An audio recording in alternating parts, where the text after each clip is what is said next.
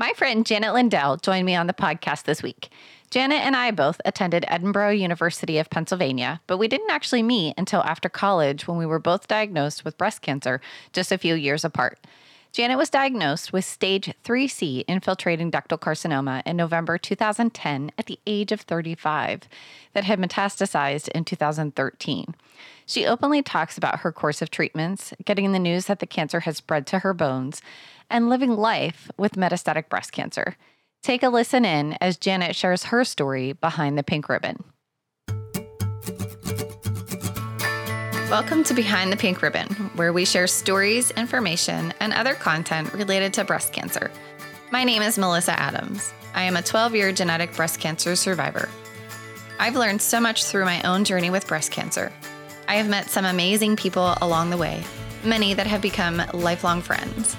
I have experienced the emotional roller coaster of a breast cancer diagnosis, heartache, anger, frustration, loneliness, and even gratitude. Through this podcast, we will speak to breast cancer survivors, supporters, and healthcare professionals to gain insight and understanding behind the pink ribbon. Thank you so much for being here with me today, Janet. I appreciate it. Sure. I'm happy to be here. Yeah. And I know that we have tried so hard so many times to make this happen. So it's pretty exciting for me. I did share a little bit in the intro about just the fact that you and I went to college but didn't know each other at the time and made a connection through another individual who also went to Edinboro University and had also been diagnosed. So that's, it's, 2 degrees of separation, I suppose. So tell me a little bit about what was going on, back in 2010. You were only 35. So were you doing any self-exams or did you have just maybe an annual update with your doctor? How did you find all of this? Well, I've always stayed up to date on my well visits and all that. And it was October, actually, of 2010. And I noticed a puckering in my right breast. But it was kind of behind the nipple. So I was like, it's, nothing or whatever. And my mom has had cysts before that have just needed drains. So I was just kind of letting it go for another month. And then it was in November that I finally had just thought to myself, I've met my insurance deductible for this year, so I might as well get it checked. So I did, and they did a mammogram and sonogram and said that it was 99% fibroadenoma. Okay. And they, what is the word? Told me that I could wait 6 months for, to see what would happen. So who did you go to? Did you go to the gynecologist? Did you go to your primary care physician? I went to my primary care physician. Okay. And then she sent me for a mammogram and then a sonogram. So the radiologist doctor told me it was 99% fibroadenoma and to just wait for 6 months and see what happened. Now, my sister's a nurse, and she had felt it when I had told her about it. And she said, you're getting a biopsy done. Well, that's I think I'm sitting, I'm definitely sitting here with my mouth to my desk because I'm thinking how, I feel like there are further assessments that need to be done to make sure that you have a 99% chance of saying anything about what it might be. Right. I guess based on the mammogram pictures and the sonogram that it was, I don't really know why, he said to wait 6 months. But well, I'm glad your sister is a nurse, and I am glad your sister said you are going for a biopsy. Yep. So I did. And when I was in there, the first needle they put into it, it broke the needle. Oh my gosh. So, so then they kept going, kept using, I don't know, another needle or whatever, and got the biopsy. And then they said they would call me 2 days later. And so it was a Friday afternoon. So I was kind of and normally I don't get nervous about things, but I kind of just was like, oh, it's Friday afternoon. I might as well call, because they said they would call on Friday. And when I called, they were like, the doctor needs to call you back. So I'm like, oh no. Yeah. And then, so he got on and he said that, he doesn't normally do this over the phone, but it's, infiltrating ductal carcinoma. And I didn't even really know the words for cancer. So, but when I heard carcinoma, I'm like, doesn't carcinoma mean cancer? And he said, yes. And he said, so we're going to have to get you into a surgeon. And I was like, what? Right. And I just kind of was in shock and called my husband to come home and called my mom to come over. And I'm just like, they told me I have cancer. And I was like, oh my gosh. Well, how could it be? Well, and I'm thinking like you were probably, I mean, I think that I would be floored, and shocked and all of those things, because here was somebody who was telling you, oh, wait 6 months. Right. And only at the suggestion of your sister. And look, sometimes our family works in professions and we're like, yeah. But, so I feel like you probably weren't even prepared for the possibility of it. I wasn't. And they said, do you have a name of a surgeon that you would like? And I was like, no, I've never had anything done. Like, who's carrying that information around in their back pocket when it's never been a concern? So I did start freaking out a little bit, and I called my OBGYN and talked to her, and because I was a very healthy 35-year-old. I exercised, ate good. I mean, really, I did have an aunt with it, but my mom is one of 7 girls, and my aunt that had it, it was in her 40s, and she wasn't able to have kids, and so I've breastfed 3 babies, and all the things they say to do. So did they test you for the genetic mutation? Yep, I don't carry it. Don't carry it? Okay. Nope. Mm-mm. So then I had a bilateral mastectomy 2 months later. So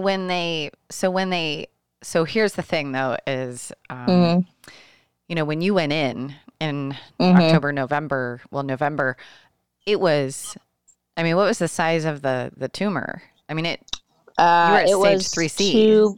2.2 centimeters, I think. Okay. So. Yeah. Yeah. So it was fairly large. Right. Well, and then infiltrated your lymph nodes. Okay. So when I had the surgery in January, it was already in 5 of my 12 lymph nodes. Wow. So. Okay. And many years later, I don't even remember which doctor, because I've seen so many now, but he had said I pretty much saved my own life by not taking the doctor's recommendation about waiting 6 months. 100%. I don't have to be a doctor to tell you that. I am just, and I talk so much to so many people about, you really just have to be your own best advocate. And if something in your gut doesn't feel right, and you think that something is going on that, the doctor is saying no, and especially for young women, it just breaks my heart, because, many young women are being dismissed. Right. and Oh, yeah, for told sure. like, oh, it's not a big deal. It's not this. It's not that. It can't be. And I think I was being dismissed because I was young, healthy, Yes. 35. I mean, Right. We I don't had fit no the risk image. factors, Right. nothing. You didn't fit the So, image of what was mhm. typically thought of as, somebody who might have cancer. Right. Right. Yeah. So, but yeah, it's crazy. Yeah. So you did a bilateral mastectomy? Yep. Okay. And Yep. then did you opt for reconstruction? And if you did, what did you Yep. opt for? I have the silicone implants. Okay. So I went through the mastectomy and then had the expanders put in. And actually, I had those in for over a year. Oh, wow. Why?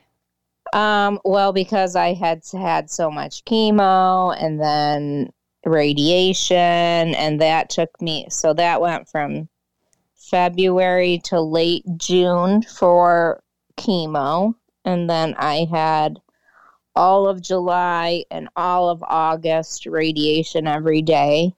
With the expanders in? Yes. Really? Yep. Huh. I don't know that I've ever heard that. I know, in fact, I had to go through like a fast track expansion process because they wanted to do the swap out so that the expanders were not in. So that I'm surprised to hear that.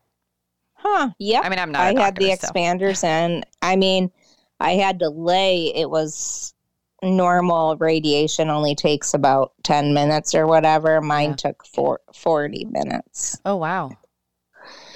Yeah, so it was very tiring. And they had to, tape my head to the side, and just, it was very uncomfortable. So I had to do that for the 30-some treatments. I don't remember exactly the number. So then by September, I was worn out totally. Yeah. And then in October or November of that same year, I had a total hysterectomy. Okay. And did you do that because of the breast cancer, or? Yeah, I just thought if I am aggressive and just get everything out of me, that I will be fine. And obviously that's not the case. Well, and so was it because of the estrogen positive? Yeah. Okay. Okay. So it was just kind of I just had everything taken out just because I was done having kids and all that kind of stuff. So right. Yeah. Yeah. I mean, I mean, the whole there's nothing easy about going through any cancer diagnosis at all. But when you said like by September, I was just exhausted. I could imagine that you would be, because it's a lot. Like it just, you're like, I had, my surgery this month, and then the next 6 months it's chemotherapy, and then the next 2 months it's radiation, and then you followed it up that same year with a hysterectomy and oophorectomy, I would assume. Was the whole thing. Okay. Yep. Wow. Oh my gosh. And then, so did they put you on like an aromatase inhibitor after that? Okay. Yep. And was that I for was like 5 actually years? on tamoxifen from my radiation until I had the hysterectomy. And then they switched it to, I can't remember. I think it starts with letrozole. Okay. Yep. So. Yeah, I was, they had me on tamoxifen. I did do the 5 years of tamoxifen, even though I feel like it was not kind to my body. But yeah, as soon as I had my hysterectomy and oophorectomy, they were trying to put me on Arimidex. So yeah. Of course, it was like right as I was ending tamoxifen, then that study came out that was like, no, 10 years is better. Right. So are you on Arimidex? No. No. Oh, okay. I still have the original script. Oh. Yeah. I never took it. Oh. Yeah. Honestly, I was in a space of my life where I felt like tamoxifen had done so much damage. Like I ended up with pretty significant endometriosis that was sitting up against my rectum. So every time I sat down, it was like sharpshooting pain that went from my rectum up my spine. And so I just, my quality of life wasn't there. And so I decided I'm going to go, I'm going to go for a period of time and see what happens. And so, I have the original script. So hopefully my oncologist in Pittsburgh doesn't listen to this. Yeah. Oh, man. Yep. Yeah. So, and then with letrozole, did you have any side effects with that? Because I know that I've had a couple of friends. I had the joint pain, all that kind of stuff. It wasn't terrible. I did end up taking baby aspirin every day, and boy, that really helped. Okay. Yeah. That's good. So at least, for somebody else that might be listening, if that's an option. Yeah, the baby aspirin, they had told me, because there was some study and me being so young, that if you take an aspirin every day for 10 years, that you might be better off, down the road. But I didn't take it for 10 years.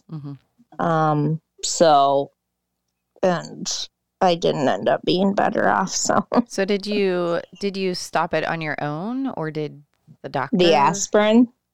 Yeah. So they were saying in combination, like use the letrozole and the aspirin. I don't even remember when I stopped taking it. It was just because 2.5 years later, I got the cancer back. Right. So in my leg.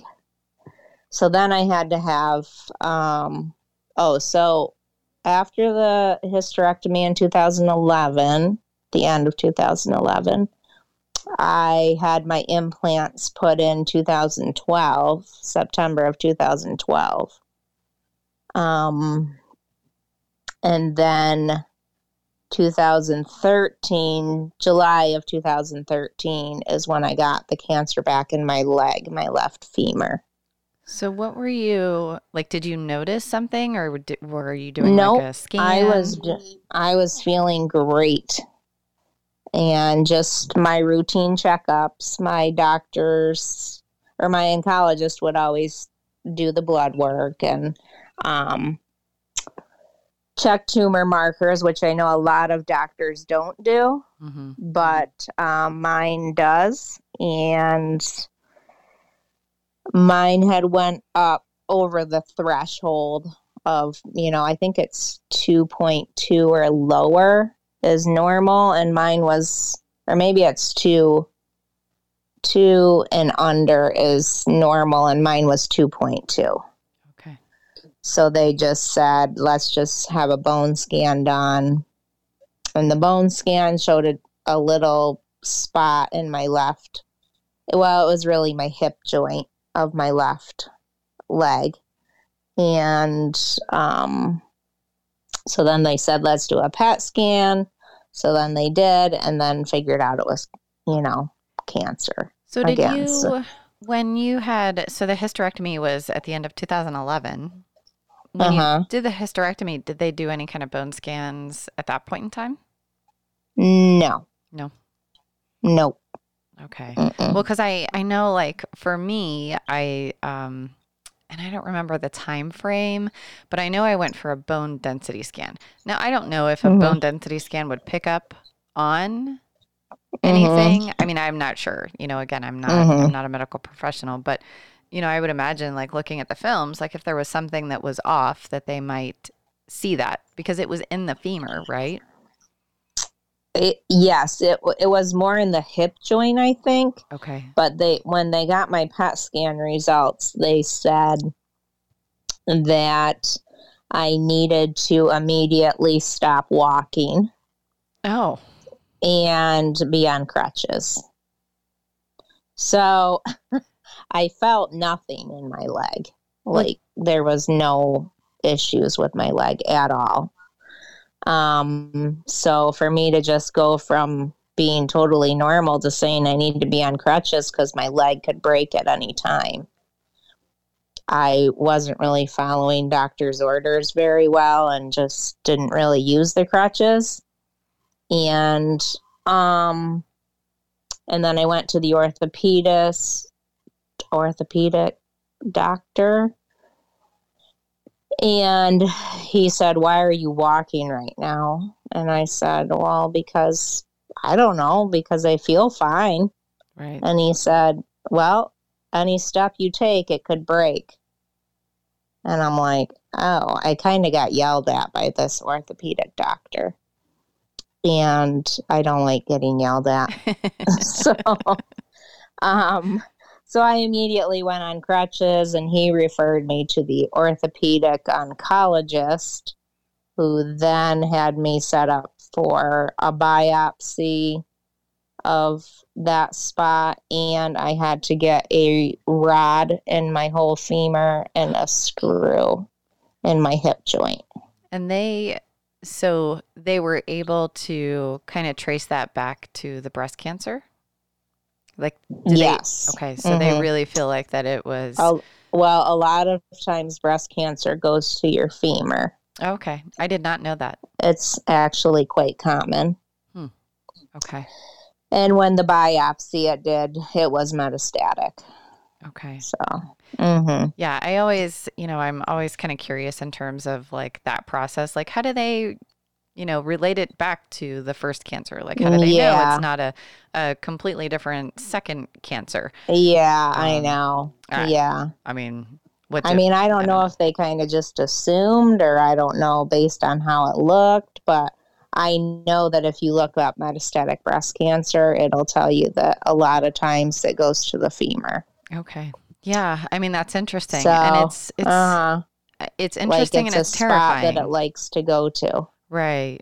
Yeah. And it's scary, because here you are saying like, I felt good. I felt healthy. I felt fine. Like I wasn't having any pain. Like there wasn't any achiness or anything. Like there was nothing. Nothing. Yeah, like that's, nope. I mean, that's fascinating. I had got the call on a Wednesday, and my brother was getting married on Saturday. So I was dancing in my heels. And I mean, looking back, my mom just cringes like, oh my gosh, that could have been so bad. Right. But, so then after the surgery, then I had to have 10 doses of radiation to that spot. Okay. In my leg. And then I was taken off letrozole. Yes, I was taken off letrozole. So then I was put on Afinitor, which is a oral chemo drug. Okay. I was put on that with Aromacin, it's called. And the initial dose they gave me, I had terrible mouth sores. I couldn't eat for, I don't know, a couple weeks. And I finally called my doctor and said, this is terrible. And he said, we're going to lower the dose. So they did. And from then on, I had been great until 2016, where it came back in 4 different spots in my bones. So were you taking the oral chemo that whole time? Uh-huh. Okay. Yeah, every day. And then in 2016, the 4 spots were, you said you had a rod, so the femur was gone, right? Or... Well, no, the femur's there. They just take all the marrow out. Okay. And put the rod in. So I still have all that in. Okay. And then, so was it 4 different spots in the femur, or was it somewhere else? Nope. It was my pelvis, my right hip, my acetabulum, I think, and gosh, I can't even remember. I think there were a couple. Oh, my sacrum, I think. Okay. So, but the reason I don't remember is just because every year or two I get more and more spots. So that's why I've kind of just lost track. Right. Yeah. Well, and I know So, the chemo certainly doesn't help either. yeah. I mean, the Afinitor worked great for me Mm-hmm. because they said average time on Afinitor before it stops working is about 9 months. And I lasted 2.5 years Oh, on wow. Okay. it. And so I was very upset. And well, I've been very upset every time I get it back, but more upset in 2016 because I had gone on an all natural diet and, got rid of any colors, and I got rid of all diet products, that kind of thing, because I would drink Diet Coke a lot. Mm-hmm. And so I figured, and I was also doing essential oils and blah, blah, blah. And then, so I just told my doctor that, I just can't believe I keep getting it back when I'm doing all the right things. And he just said, maybe you lasted longer on the Afinitor because you were doing all the right things. Right. So, so here we are, and I've been through all the chemos now in 2020, except for one. And this past February, before the pandemic hit, I did have a new spot on my liver. Okay. And that was the first spot that's been on soft tissues. I do have it all through my bones, through my spine, and my spine and my pelvis is it's pretty much has it everywhere in my pelvis and sacrum, and I've had multiple different spots radiated. Mm-hmm. And right now I'm having the most trouble with my spine and my neck because I have 2 fractured vertebrae in my neck and 2 compressed vertebrae in my back. And I would imagine that causes a lot of pain. Yes, I have been in a lot of pain since about March or April. But I was it was Halaven at that time in March, and that was supposed to have been an easy chemo, and it was horrid on my body. I mean, your body has been through a heck of a lot. Yeah, and when I jumped from 2016 to 2020, I had been on multiple chemos because the chemos you get, your cancer cells find a way to get around the chemo from working. So, yeah, my understanding is like you can only do a certain chemo or combination of chemo drugs together like one time. Mm-hmm. And then that's probably not necessary. Well, no, because I did go back on Afinitor. Okay. And maybe it's the drip chemotherapy versus oral. I don't know. I mean, I'm not sure. I had heard that at one point in time. Because I have been on IV chemos ever since 2006. No, 16. 17. Since 2017. I have a port in and have been on the IV chemo since then. Different ones because they stop working after, I don't know, like 5 months, and then I have to switch to a new one. Okay. That kind of thing. So I've been through all of the chemos except for one. And then I did on my PET scan in December, it showed I had a spot on my liver, a small spot. And so in February, my oncologist said they have a new drug out. It's called the Piqray. I don't know if you've heard that. I haven't. It's on commercials a lot, but I try not to watch TV. Yeah, it's brand new. It's been out. Well, it was a year in May that it's been out on the market or approved by the FDA, whatever. Okay. So, but in order to get that drug, you have to carry the PIK3 gene. And he said, I'm just going to biopsy that liver spot just to see if you carry it. So I wasn't banking on me carrying it because I don't ever carry anything that I'm supposed to. So, but I carry it. Oh, really? So I was really excited. Well, Yeah. not Well, excited, No, I but getcha. happy to have another drug choice. And it happens to be a pill, so I take it at home.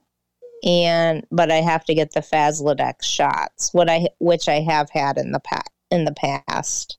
In 2017, I also had those, and those are not fun. And you self-administer? No, okay. They're once a month. You have to go into the oncologist, and you get 2 shots in just above your butt area there, and they're extremely painful. I mean, yeah. So shots in general, but not my jam, but yeah. So my over the last probably 3 years, my tumor markers have really not stayed down much. So I started, the one tumor marker was at 80, my CEA, and in 3 months it went down to 6. Oh, wow. Which is amazing. Yeah. So. Yeah. So how often do they have you going in for like checkups? Like, I know that you're, obviously you're being monitored, but how often are you going in for like scans or, just I get a PET scan once every 4 months. Okay. So I am due for one not this coming week, the following week. Right. And then I get shots and I see my oncologist once a month. Okay. Yeah. Yeah. I mean, I would imagine they're keeping pretty tight. Yeah. And I've been seeing my oncologist once a month ever since 2013. Oh, wow. Yeah. He keeps really good track of me. Yeah. So. I mean, it's one of those things where it's like a double-edged sword, right? Where yeah, like it's it's great. I mean, even when I was doing great on the Afinitor, he's still, because I'm like, do you really need to see me every because I live 2 hours away and blah blah. And he said, yes, I do. Wow.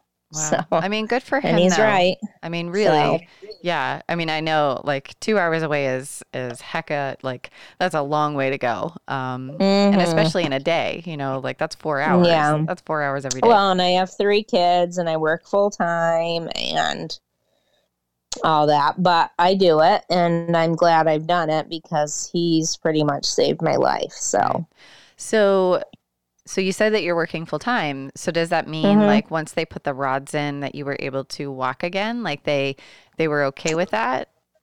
Yep. Or was there well, I had that surgery in August and I went back to work 2 weeks later. Oh my gosh. And I work with special ed at a school. So a lot of time I was on crutches. And a lot of times I would just use a wheelchair just when I had to go far distances from school to school. And one of my autistic students would push me around. Aww. So it was great. Yeah. Oh, so I love they that. were amazing. So yeah. So I was on crutches 4 months. Okay. Wow. And but it took about a good year for my leg to really feel back to normal. I had hip pain for probably a year. And actually what really helped my joints and everything else is spinning on the bike. Really? Yep. Amazing. Amazing. Well, I just bought one, so if you have joint pain, the spinning is, I can't say enough about it because I've had lymphedema in both of my legs from the radiation. Yeah. Because it kills, everything. And spinning moves all that fluid along. Yes. And I used to have to get lymphatic massages. My husband would have to give me every day because my one leg wouldn't even fit into my jeans. It was so big. And then as soon as I started spinning, gone. And it's been gone ever since. Well, good. I'm glad to hear that and I'm glad that you're sharing that piece of it because I think what I've seen or heard is there's kind of this tendency that when somebody is, experiencing lymphedema, that there's some hesitation with physical activity. But it's actually the definitely opposite. Yeah. And so, I know the that spinning, I cannot say enough about. If you have lymphedema in your legs, go to spin because the first month it not really caused pain, but it just, I don't know. But after the first month, because a lot of times I would stand up from a sitting position and I'd have to, kind of like I felt like an old woman. But after spin, I could hop right up and all that. And I found even now with my body in so much pain every day, I find that if I'm sitting around a lot, I'm in more pain. Yes. Movement is so important. Oh and working is amazing for me. Everybody says how positive I am and, I'm always smiling, which I'm not really looking for people to tell me that, but it's just the way I am. And working, I love, love, love my job. So are you, there's one thing I want to say about, like the movement and the activity, for anybody that's listening, I think you made a really great point that first month sounded like it was a little bit of a challenge. And, but if you can dig in and hold steady with that and be consistent with it, the benefits after a certain period of time, you're going to have those benefits. So thank you for mentioning that. But I was going to ask you, so, in the middle of all of this craziness with a pandemic, are you working in a school? Yes. You are? Yep. Okay. Every day. Wow.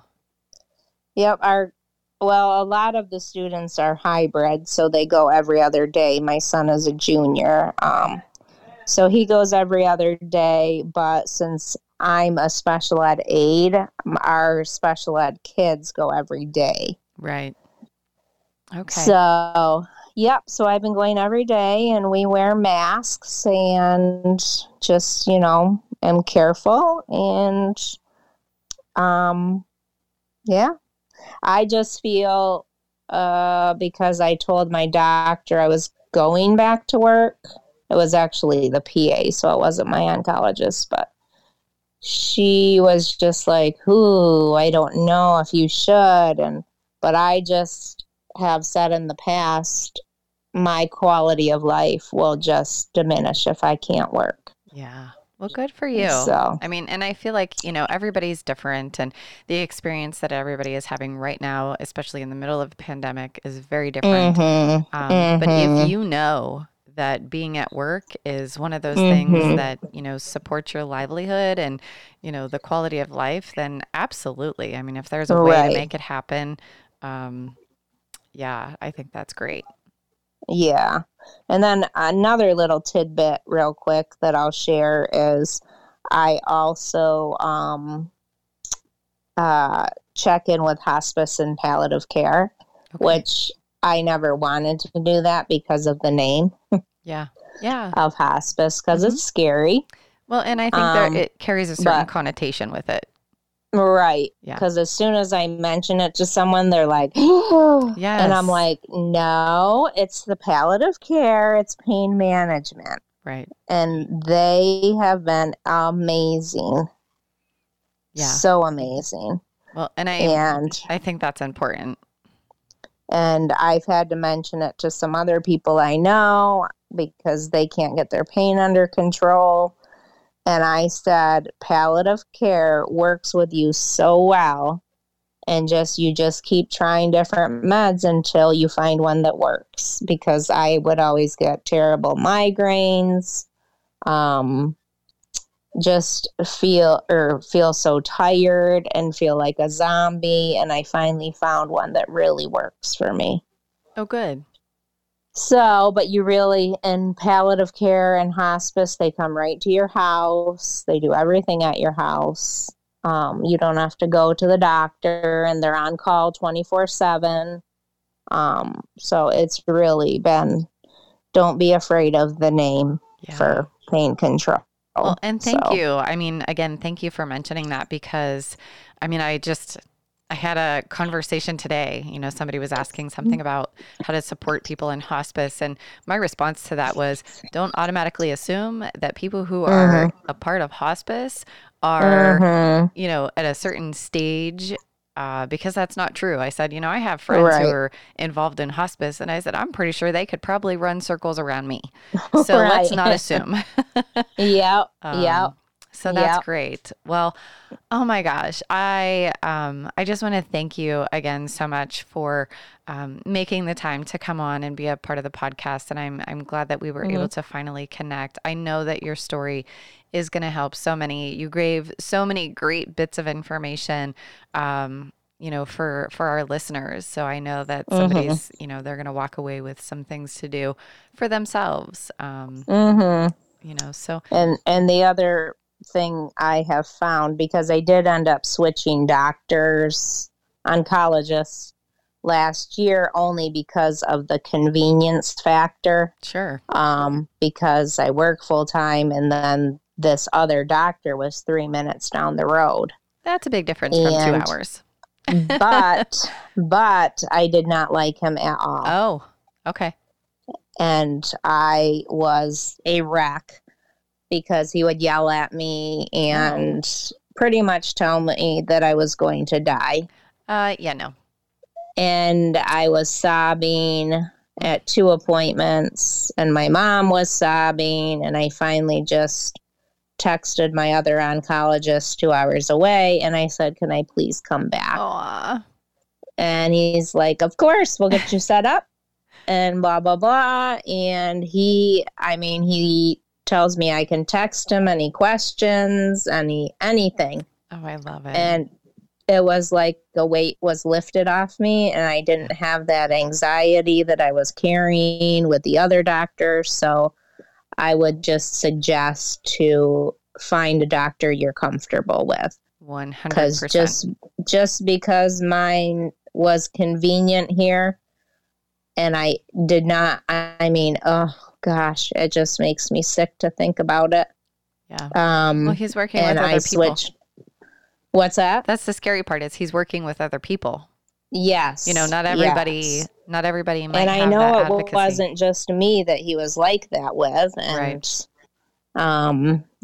he said I had extensive, bone sites and all that. And, he said I could be paralyzed, and I might lose my teeth. And oh my gosh. Just every negative side effect he could possibly mention, he did. Yeah. No, look. So you're already in the middle of this thing. And I wanted to say, listen, buddy, I've been doing this for 8 or 9 years at that time. I kind of know what I'm doing, and just because I'm stage 4 doesn't mean I'm done. Amen, girl. So, amen. Yep. Good for you. So I left. Good for you. Yep. I mean, really. So. Yes. Thank you. Thank you so much for sharing that, because it's, again, so much of what you have said is extremely important and really valuable. So, if somebody is not serving you, and I don't mean like, truly like serving you like in that way, but if they're not a good fit, get out, move on. Yep. Exactly. Find somebody else. Exactly. So. Yep. Well, again, thank you so much for being a part of the podcast. I have enjoyed our time together. And like I said, I know that our listeners are going to really take away a lot of great information from this. So thank you. Oh, good. And listen to your body. If you know something's wrong or different, tell your doctor. Absolutely. Thank you for listening to this episode of Behind the Pink Ribbon. Don't forget to rate, review, and subscribe. If you or anyone you know would be interested in sharing your story, please send an email to podcast@behindthepink.ribbon.com.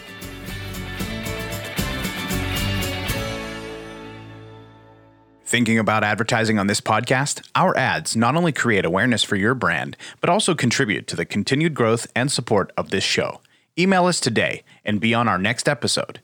Email podcast@behindthepink.ribbon.com for more information. You've been listening to Behind the Pink Ribbon, produced by American Creative Consulting, mixed and mastered at Riverview Podcasting Studios. For more information, please visit designbyacc.com.